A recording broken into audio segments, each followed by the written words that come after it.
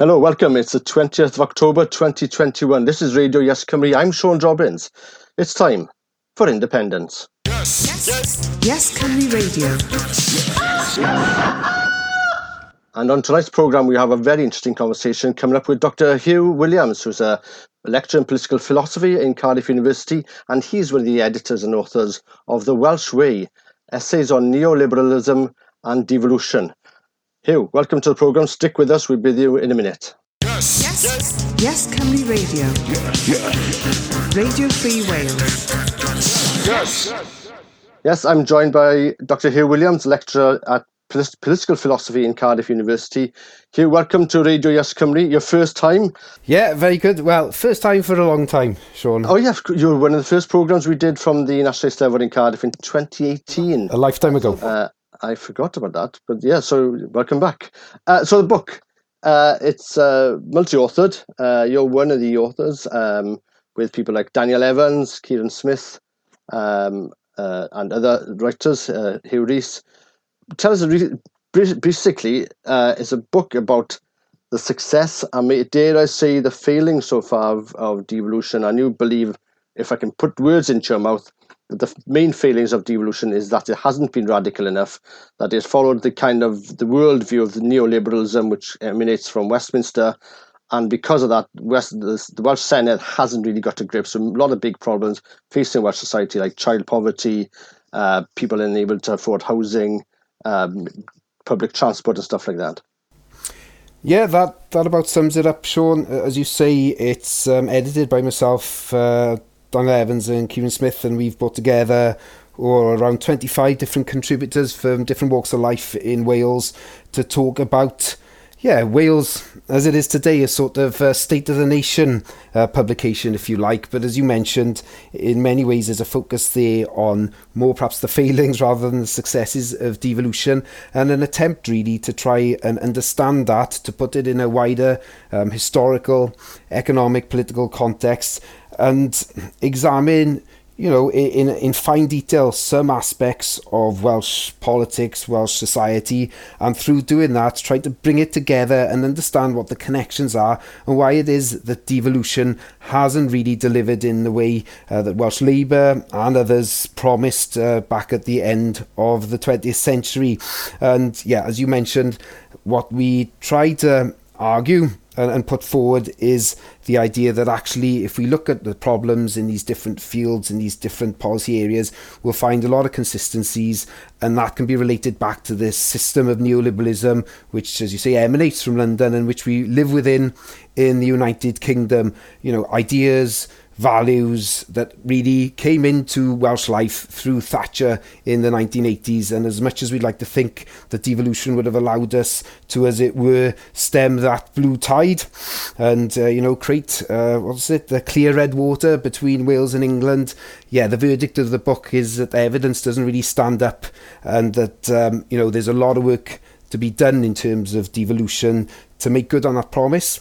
And also, of course, is an implicit within that perhaps questions about the amount that we can do when we have, of course, limited powers. Yeah, so I mean, the book is published by Parthian, it's £10, and Michael Sheen has written it forward as well. A very provocative picture of a plastic bag on the front with a big hole in it, and I think in a way that's what you're trying to say is there's been some nice policies, the free, 5 pence on plastic bags, the free prescriptions, and those are also good and well and cosy and cushy and stuff, but it hasn't really it hasn't been a big change for people's everyday life and their experiences of trying to get to work, trying to afford a house, the system in NHS and stuff.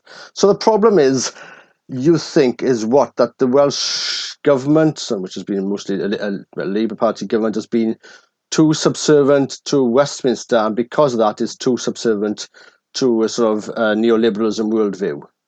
Yeah, in a nutshell. And I suppose there is a productive tension perhaps in the book where, on the one hand, we want to point to the systemic issues here. We want to understand why it is that Wales, as part of the United Kingdom, faces, some deep structural issues that are difficult to get to grips with.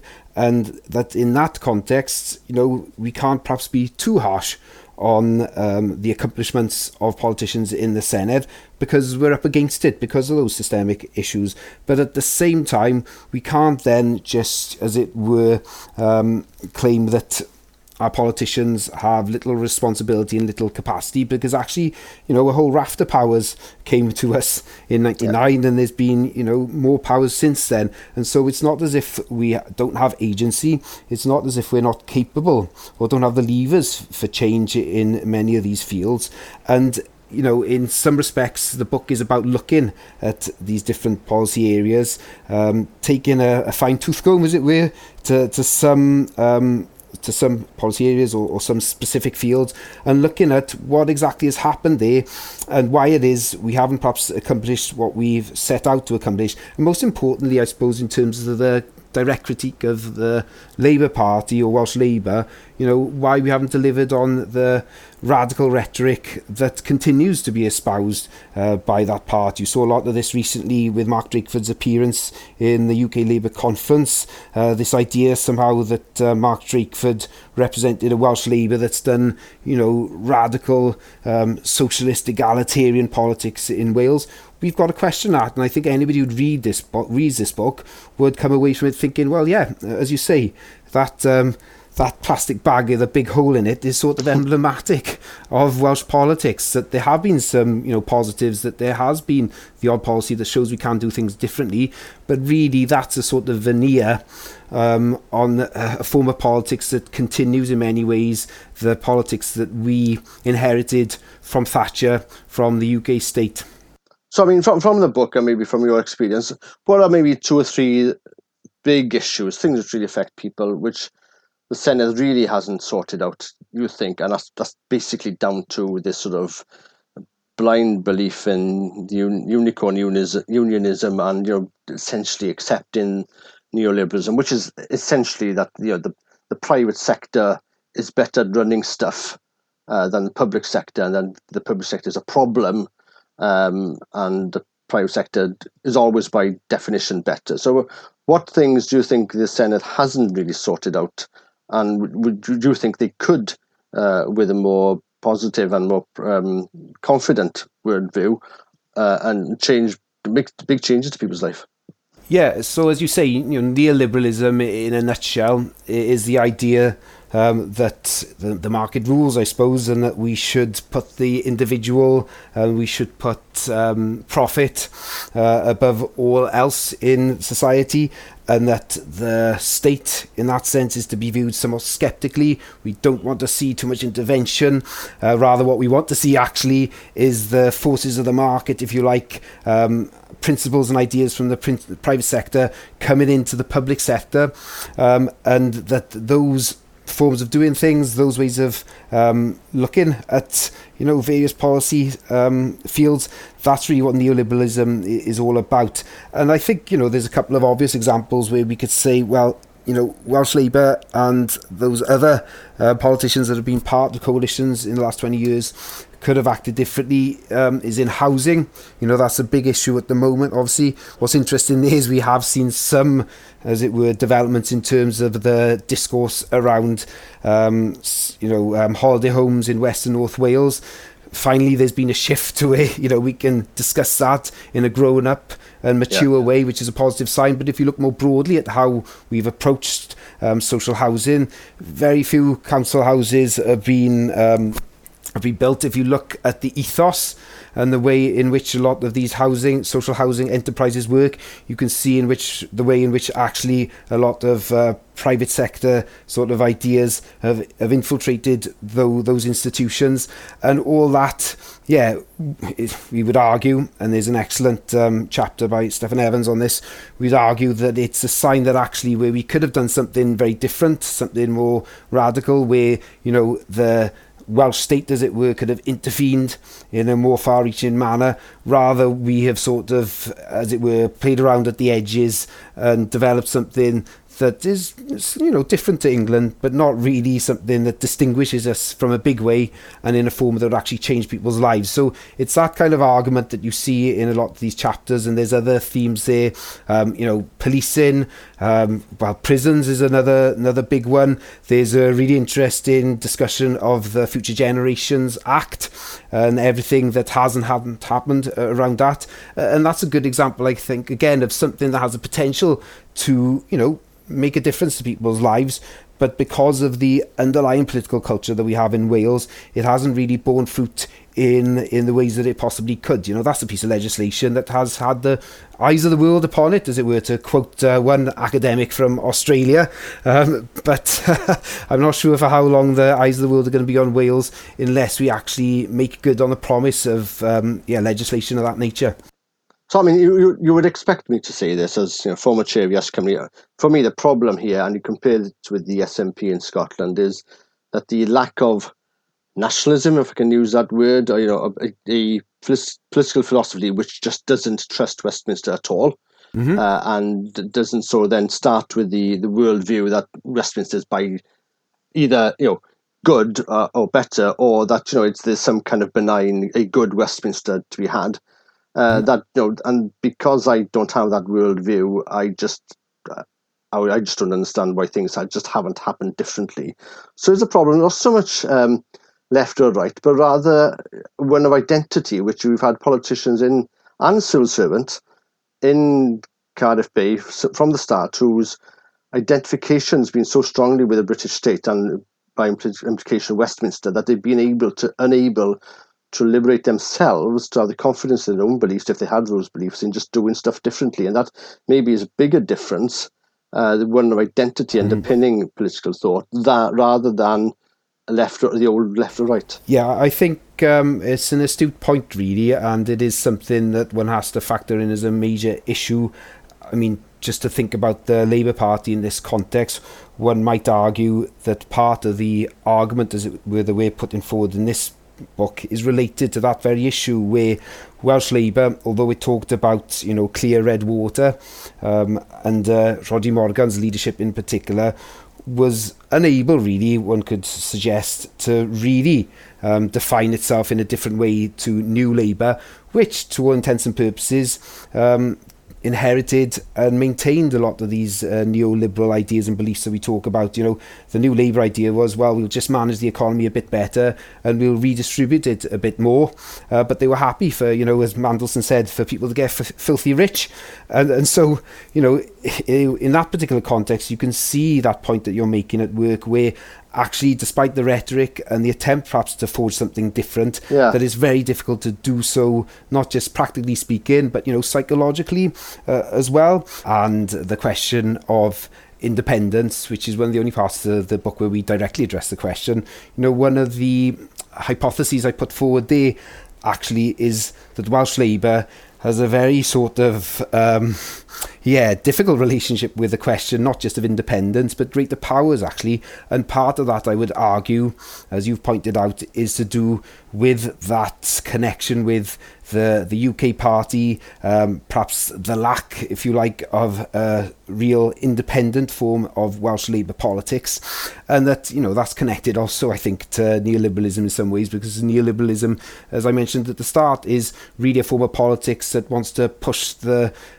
state back, as it were. And so it really goes against the tendency to create a really a confident, muscular, if you like, politics where there are firm beliefs and firm ideas and firm ambitions. So yeah, I'd agree with the point that you're making, that it's a fundamental and important part of Wales's, I guess, story over the last 20-25 years. You're listening to me, Sean Jobbins, talking to Dr. Hugh Williams, who's a lecturer in political philosophy in Cardiff University. We're discussing a new paperback, The Welsh Way, Essays on Neoliberalism and Devolution, which Hugh was one of the contributors to. Is it compatible, this is going on a tangent a bit, Hugh, for a small country and a unique culture and language like Welsh to be totally neoliberal? I mean, any country can be left or right or wing. I mean, you've got Estonia or whatever, which is has had low tax economy and that kind of stuff, and they've also fought for the language. But I mean, there's so much neoliberalism also just sort of presupposes that the state doesn't do much. And for a small country, that's quite dangerous territory, I would suggest, because it means you're effectively giving up your sovereignty entirely to corporations who are very often maybe have an income which isn't much less than the state budget which you have a country like Wales. Yeah. So I mean, I think a lot of people may be looking, they're not too fussed maybe by the names, neoliberalism or whatever. Yeah. But I think especially from a Welsh-speaking point of view, there is a big danger if the state doesn't intervene, because then nothing is basically compatible in a Welsh state, because everything could be cheaper and done better if it's through English or through an outside body. Yeah, there's a lot of interesting points there. I could go in several directions. I think the first point is that, one of the themes in the book that's looked at is the relationship between Wales, the Welsh economy, and investment from outside, and the ways in which actually to a large extent Welsh government has sort of bent over backwards to bring in multinationals that have often not hung around if they've even actually established themselves at all here. And so, as you say, there are big reasons to question, how helpful a sort of more laissez-faire neoliberal approach to the economy is in a society like Wales. And actually, we need to probably look far more at how it is we can create wealth and create businesses and cooperatives within our own communities, and maintain the wealth within Welsh society, and also build up communities in that way. So that's an important part of the equation, if you like. There's other aspects of this as well, I think, important. To be sort of opposed to neoliberalism doesn't necessarily mean you have to be a Marxist. Neoliberalism is one form of free market economics tied to a particular set of very individualistic values. Well, actually, there's a lot of conservative thinkers, and I'd argue the Welsh conservative tradition, that would also want to reject these ideas. And if you look at the Welsh nationalist tradition, you look back at figures like Saunders Lewis or even Gwynfor Evans to an extent, they were not socialists, they were probably anti-socialists, but they certainly weren't capitalists, and they wouldn't have been neoliberals either. They would have been looking at other ways in which we can reform and develop our society. So obviously, from the perspective of us as editors and a lot of the contributors, we are articulating and trying to show how neoliberalism as a part of the wider British global system is problematic for Wales. But as much as we would perhaps go in a certain direction, and a lot of the authors try to do that, they suggest different policies, different ways that we can actually build a better Wales as we are now. What I would also hope is perhaps it would open up debate on all sides of the political spectrum, where we at least identify, as you say, neoliberalism as a problem for most people and most communities in Wales, especially, the ones in the west and the north that are rural and, face all these challenges to do with the local economy, keeping young people there, housing and so forth. And of course, the answers don't have to be uniform, but at least if we recognise the problem as it is, that's a good basis upon which we can move forward and actually have a conversation on Welsh terms, and conversations that make sense around our ideas, our beliefs, our history and tradition. And I would want to ally myself with somebody like Simon Brooks in this context, who obviously comes from a very different ideological perspective, but we would definitely very much agree around the need to think about things on Welsh terms, understand our problems, and think about solutions in language, in terms, in ideas that are relevant to us and are not always imported. That's not to say that all ideas from outside are problematic, but we need to think for ourselves, don't we? No, and I think, if you look at France, which is still a very strong state, or even Germany under Merkel, there are things there which they would disagree with neoliberalism as people on the right. So, it's not necessarily something to do with always with left or right. It's to do with the role people think a state has, or what's more important, a community or a business, isn't it, or a large business in most cases. And I think if the Welsh state is actually doing stuff, and the Welsh state isn't strong, then what's the point of having a Welsh state, isn't it? We may as well not bother. So that's what I kind of feel. Yeah, absolutely. And, community versus individual, perhaps. We need to be perhaps a bit careful about using the terms business here, because businesses are all very different, aren't they? And I don't want to, come off as somebody who wants to bash businesses. A whole lot of businesses that do really good work and actually, do have values that are very much connected to community and locality and, ideas of social justice and so forth.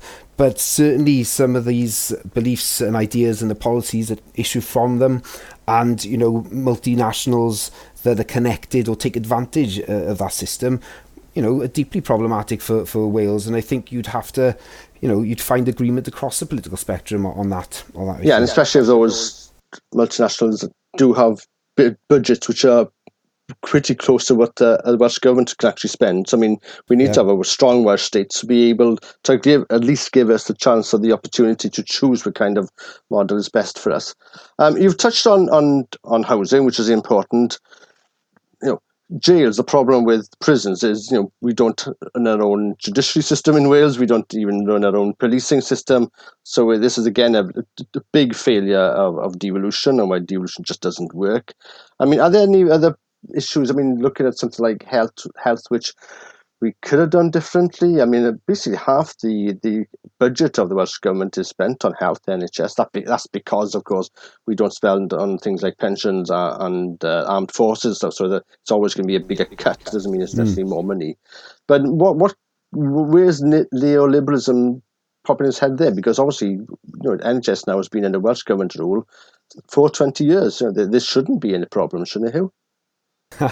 No, there shouldn't be any problems at all. No, I don't for 1 minute want to suggest that politics is not difficult and that running a system like the NHS is not going to face issues. But there's other chapters, one by Georgia Burdett in the book as well, that looks at our health service, and in some respects, some of the ideas and criticisms in the book pick up on or articulate ideas that are already in the public sphere, if you like, and a part of the debate. We've long heard about the need, haven't we, for combining healthcare and social care in a more sort of systematic fashion. And one of the questions would be, well, why is it taken so long, and what is it that's stopped us from making these bold moves? And again, we'd have to come back, I think, to the general prevailing political culture in Wales, that we have perhaps been cautious, and not just perhaps because of the prevailing neoliberal winds, but also other aspects. It's a new democracy. We don't perhaps have the civil service that was robust enough to move things forward. There's questions about capacity there, but then once again all that relates back to our willingness, if you like, to push the envelope, and for the Senedd and politicians there to be demanding more, to be looking for more power. And of course, last point perhaps for me is that it's not just obviously about hard and fast policies and legislation. Politics is also a rhetorical game, isn't it, as well? And one thinks about the conversation or the tone and the response from the Senedd and also councils in Wales to what has happened in Westminster and the politics that issues from that part of the UK. And one can ask, well, have we really been robust enough in terms of that rhetoric and the way in which we've played that game? Because that's such a fundamental part of politics. And you look at the nature of the discourse up in Scotland, and one could say that it's been much more robust, and it's challenged, I think, the prevailing hegemony that has been established in the UK. So yeah, it can work on a number of different levels as well. We'll just wrap up with you. Yesterday it was announced that the Constitutional Commission, which the Welsh Government has set up, is going to consider independence. It's not too clear to us how that creature looks like. I mean, is it actually going to promote it or just discuss it as and finally item on the 9 o'clock news as it was before? What's your take on this? Is this something we should welcome? Is it a trap for people who want independence? Is it something just a sop to keep us quiet? Or is it something which is worth engaging in? Well, from my perspective, I think it is significant that we have two chairs of such quality and distinction, and it would suggest to me that this is something not only acolytes of Welsh independence should take seriously. I think it's obviously something that the Labour Party itself has taken seriously as well. And, reading between the lines, I think there's maybe one or two reasons we can suppose that this is happening and that it is, a serious business, as it were. I think, naturally, part of the debate and part of what's happening at the moment is an attempt to understand developments in other parts of the UK. And it's, a very real possibility that Scotland may go its own way.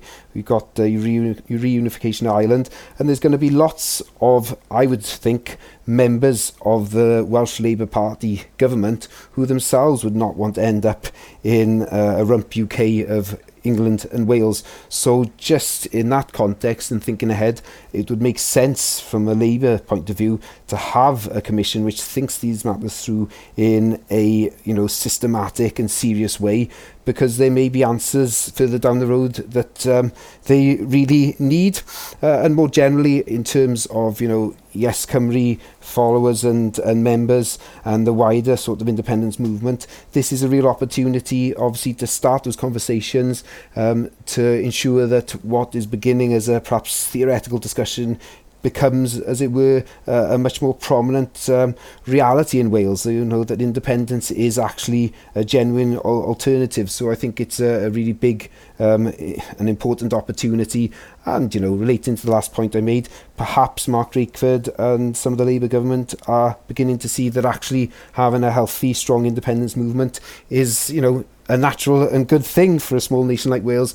And even if you don't want to, go the whole hog and establish an independent Wales, it's certainly a very important bargaining chip in terms of our, friends and neighbours down the road in the imperial capital, as it were. Well, on that note, I'll finish this conversation. Lovely to speak to you again, Dr. Hugh Williams, lecturer in political philosophy in Cardiff University, all-round good guy, done a lot of good work as well. The book, I think, is very important. Lots of good stuff there, lots of things we need to discuss. Independence is a vehicle for change. I think it's also a vehicle for having new ideas as well. And this book improves on that and gives us food of thought. Hey, we'll speak again, I'm sure, hopefully in less than 3 years' time. Until then, take care. Pob hwyl ti. Diolch yn fawr. Hwyl, Sean. Hwyl. Yes Cymru Radio.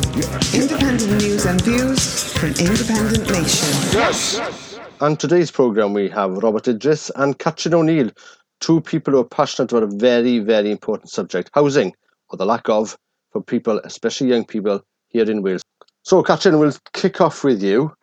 You live in Aberdyfi, which is a beautiful village in Meirionydd, and yeah, that's the problem, isn't it, Catrin? Tell us about the situation about housing, and you got involved with the charter with other people to try and get housing sorted out by the Welsh Government. Yeah, I mean, bless her, Aberdyfi. She's a victim of her own success. My brother, who he cracks me up, he compared Aberdyfi, bless her, to a beauty queen that's turned into a crack whore, which I thought was quite harsh. But actually, Aberdyfi's been hollowed out. There's over 60% of the buildings in the village now are either second homes or are rented out for holidays. Most local people have been priced out. We've recently lost our primary school, which now has affordable housing built on the site. And there are around, I've lost count precisely, there are around 10 primary school age children in the village now. Well, my mum was in school in the 1950s. There were 2 primary schools with over 100 children. And that's how much our community has changed. And we've been very lucky. We've managed to buy a little small holding off a family member, but it's not in Aberdyfi, it's on the other side of the mountain. And our little place would cost 3 or 4 times the price on the Aberdyfi side. My little boy is the 5th generation of our family to kind of live in the village. And now the only time he gets to wake up in the morning and see the beautiful River Dyfi is when we stay with Nine and Tide. We're nearly out of Welsh speakers. There are a few locals and there are lots of learners, which is great. And of course the children speak Welsh, but apart from that, the Welsh has pretty much disappeared. And everyone keeps going on about, oh, build more houses, 20,000 more houses. Yeah, great. Well, where are you going to build them in Aberdyfi? We're between the sea and the mountains. Our last patch of land was our primary school. There's nowhere to build any more houses in Abu Dhabi. I used to sit and cry about this a lot, believe you and me. But over the last year and a half, I've met the Housing Justice Charter group, and I tell you, it's been like therapy for me. We've taken our heartbreak, our sadness, our grief, and we've worked together with people from all over Wales, from things like Cymdeithas yr Iaith and Plaid, to our Senedd members, to councillors, to grassroots campaigners, and we've created this positive charter.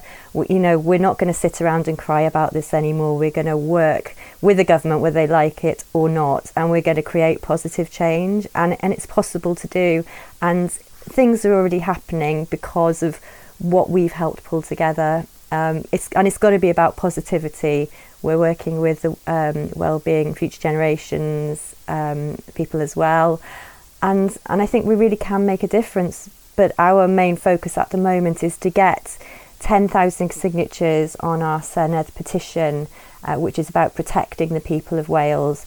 We need this debated in the Charter. We need the support of Yes Cymru and its members, because let's not get 10,000 signatures. Let's get 20,000 signatures and go to the Senedd and say, come on, we're on our knees. Our communities are on our knees here. We need you to act now, not in 6 months or 2 years, because our communities are dying now. Yeah, and we don't need another commission, and we don't need another pilot group either.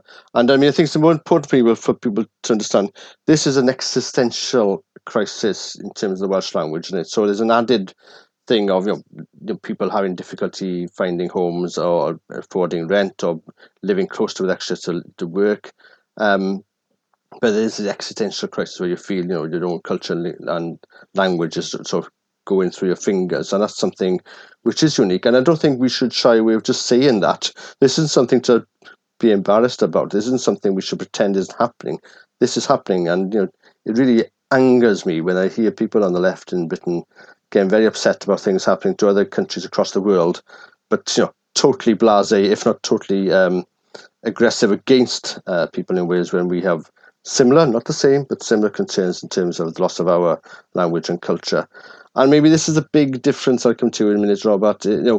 There's a housing crisis across Wales, but it manifests itself differently. So maybe in the West you have issues, especially with the language, as the added stress of what is an economic and social problem, and then your schools closing, whereas in other parts of Wales maybe school numbers are going up because people are moving in, so there's a pressure in terms of people moving in, and that's affecting the house pricings. But there is a big problem, which is maybe the link which joins everyone, is the issue of rent, isn't it? So people unable to either buy a house to begin with, or that the rents have grown so high that's becoming an option which isn't even available for a lot of people. So with the work you've done with the Charter, Robert, you've looked at other countries. Are there any things which Wales could be doing, the Senedd could be doing now? For heaven's sake, they have complete control of housing for 20 years, and it's only not been sorted out because civil servants in the Welsh Government and Welsh Government ministers themselves have been chickened out, and they refuse to do something serious. They talk about clear red line water between Wales and England. When it comes to housing, there's very little red water. It's pretty much exactly as would happen, and the City of London would be very happy with. So are there places we could be looking at, Robert, which Wales could be learning from? And not learning, just implementing stuff. There are plenty of examples from other places in Europe, and even in the wealthiest place in the world, in Manhattan in New York apparently, where they have introduced controls on things like Airbnb. You can look at Barcelona, Norway, you can look at areas in England even. I think what's interesting, and it's a point that's only struck me, is that why is it that those people have been able to get change to happen but we haven't here? Could it be because the wealthy people there are finding even wealthier people tending to squeeze them out, whereas in Wales most people are not wealthy at all, and they're not used to having their voices heard, and they're used to being ignored, So it is a crisis which has been in the making for decades, really. It manifests itself in different ways at different times. And as you pointed out, it's two sides of the same coin, that you have rural issues where local people can't afford to buy their own houses, can't get jobs, priced out of their own areas. But we have major, terrible issues of homelessness and lack of affordable housing in cities like Cardiff, Newport, Wrexham, etc. So really, we must be careful not to divide town and city on this one. It is really part of the same issue, isn't it? And essentially what we're seeing, and that's, if you like, you alluded to a talk you had with Hugh Williams on the Welsh Way. What we're talking about is a government which essentially is a conduit for finance and big business to have their way in all sorts of areas of life in Wales, but specifically tonight we're discussing housing. So in effect, houses are seen as a way of creating wealth rather than being homes for people and the necessity of life, aren't they? Yes, and unfortunately, to some extent, housing is seen as a way for wealth because they actually are, because working doesn't pay, or doesn't pay as well. Or saving money doesn't pay.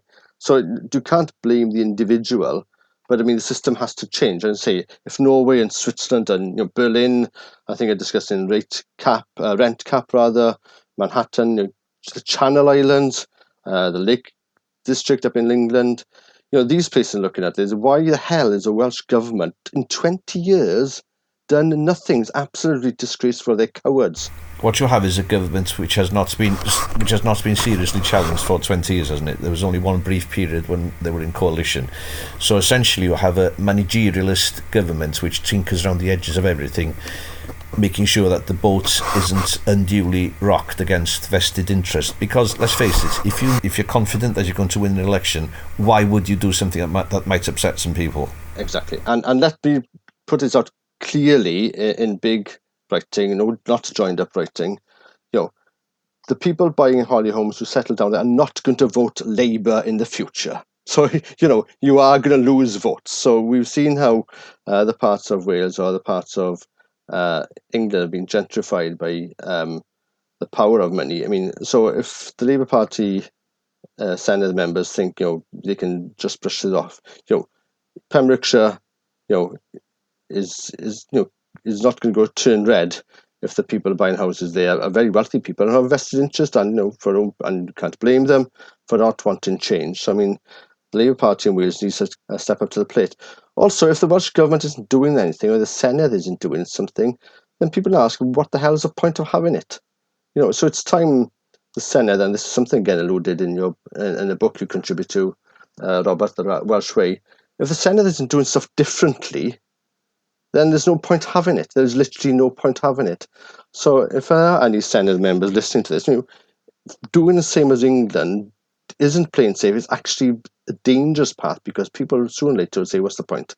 And not only will that be an existential threat to the Welsh language communities, but also ultimately for, I think, Labour voting communities as well, because they will be priced out of their own communities.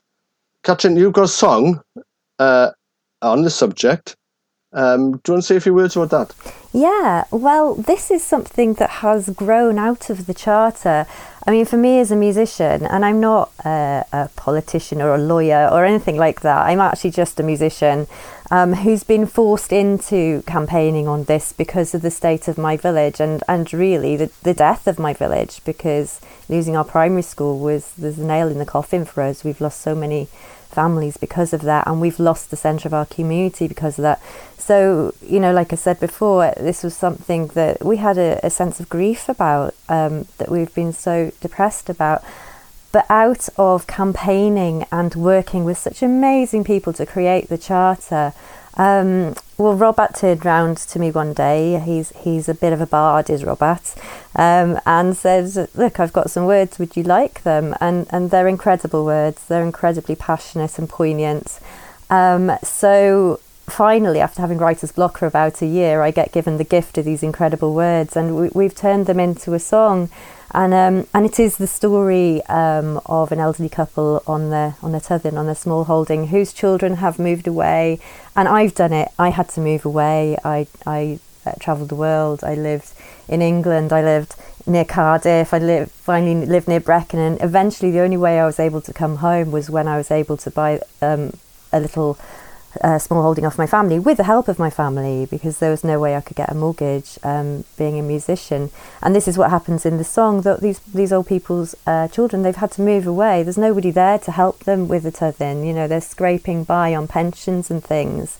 And that's what the song is about. But it's a song, the middle eight of the song is a really positive part. It talks about the wave, the flood that we're experiencing at the moment, and how Welsh people, and not just people in Wales actually, people in all parts like Cornwall, my husband's from Norfolk, it's exactly the same there. We all feel like we're drowning at the moment. And nobody can say I'm anti-English. I'm not, because I've married a Norfolk man, because people chuck that in my face and say I'm anti-English. I'm not at all. Because this is being experienced everywhere. But in the song, we talk about the fact that we feel like we're drowning now, but actually with things like the possibility of independence, with things like hopefully the Senedd taking action on these issues, there is hope for us to save our communities, to save our language, for our children to have a future within our own communities.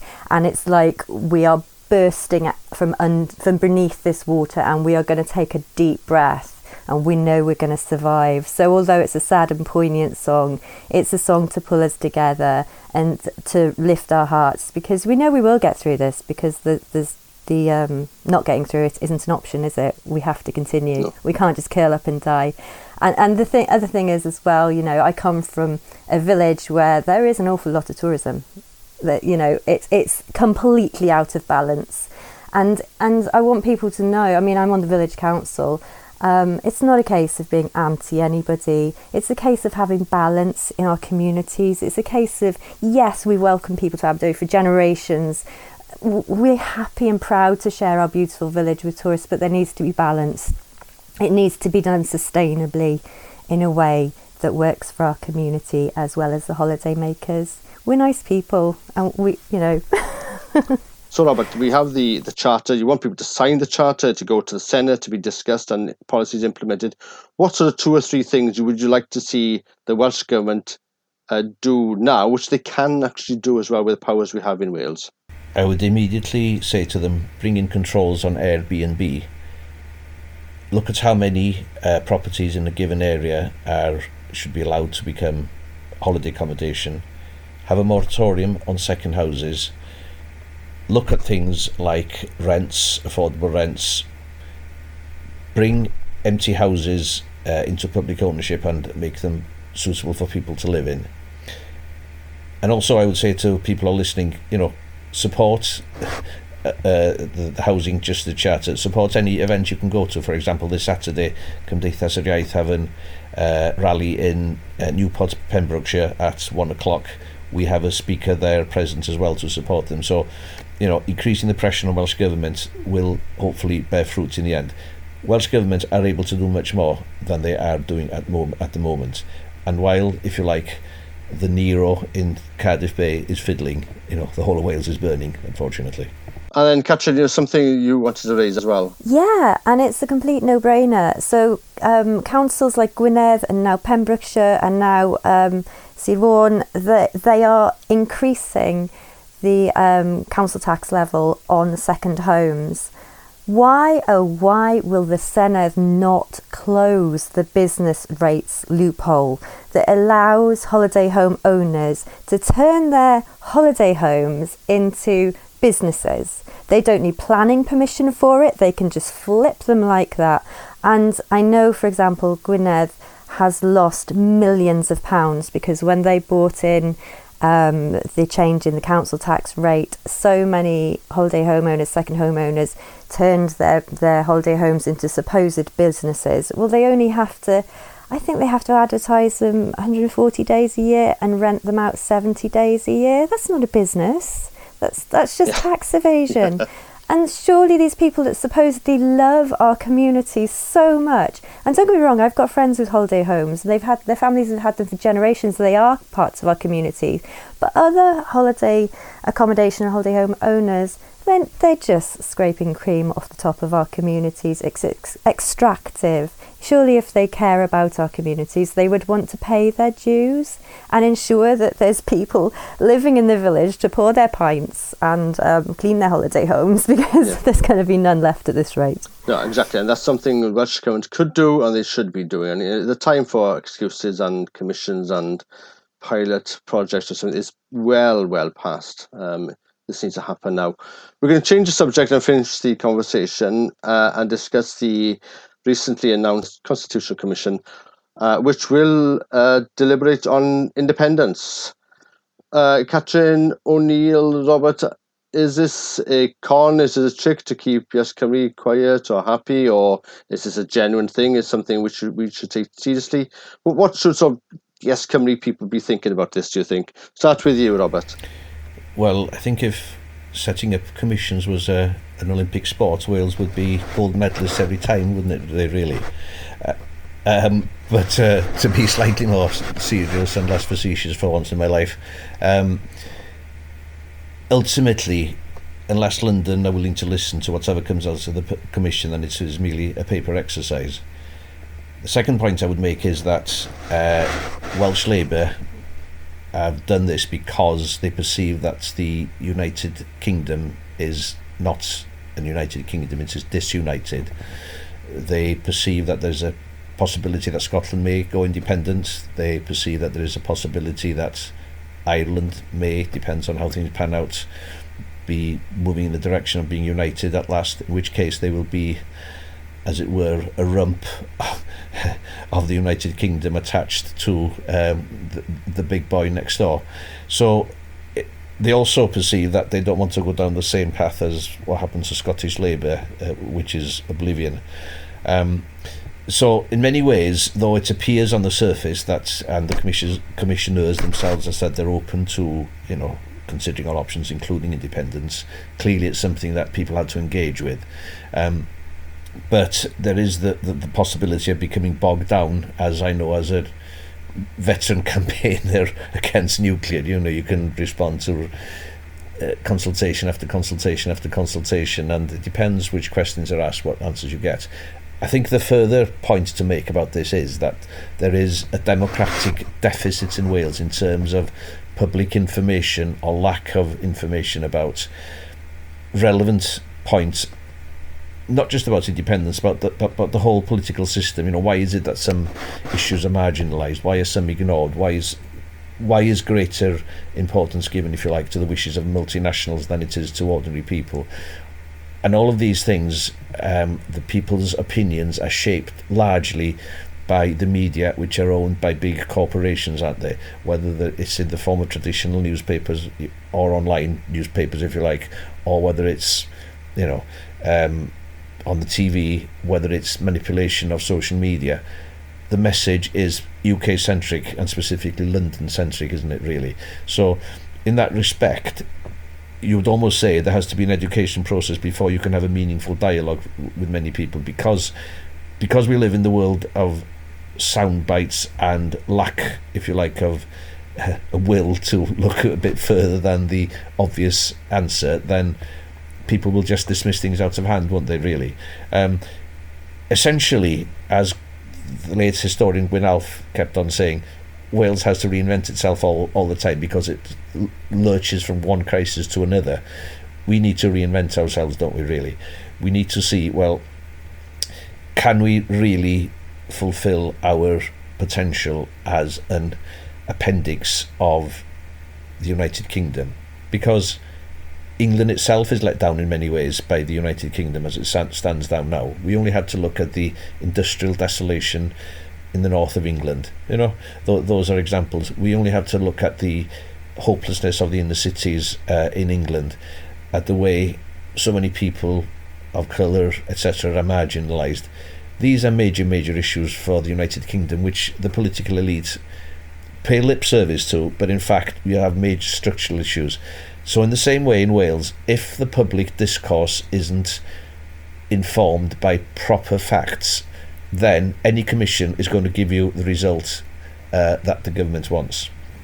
Yeah, and that's the importance of having a mass movement like Yes Cymru to galvanise and to turn the tanker around. So I think the work done by Yes Cymru members and supporters the last few years has started to turn the tanker around. I think a lot of people in the government, in the Welsh Government and the Labour Party movement are starting to stop believing their own propaganda that independence is some kind of bad nationalism, but rather it's more to do with a vehicle for change, where we in Wales would have our own car keys, we can drive where we want, when we want, and the direction we want, not hope sometimes to have the keys to a Rolls Royce, which we'll probably never get, and which we can't decide how to drive.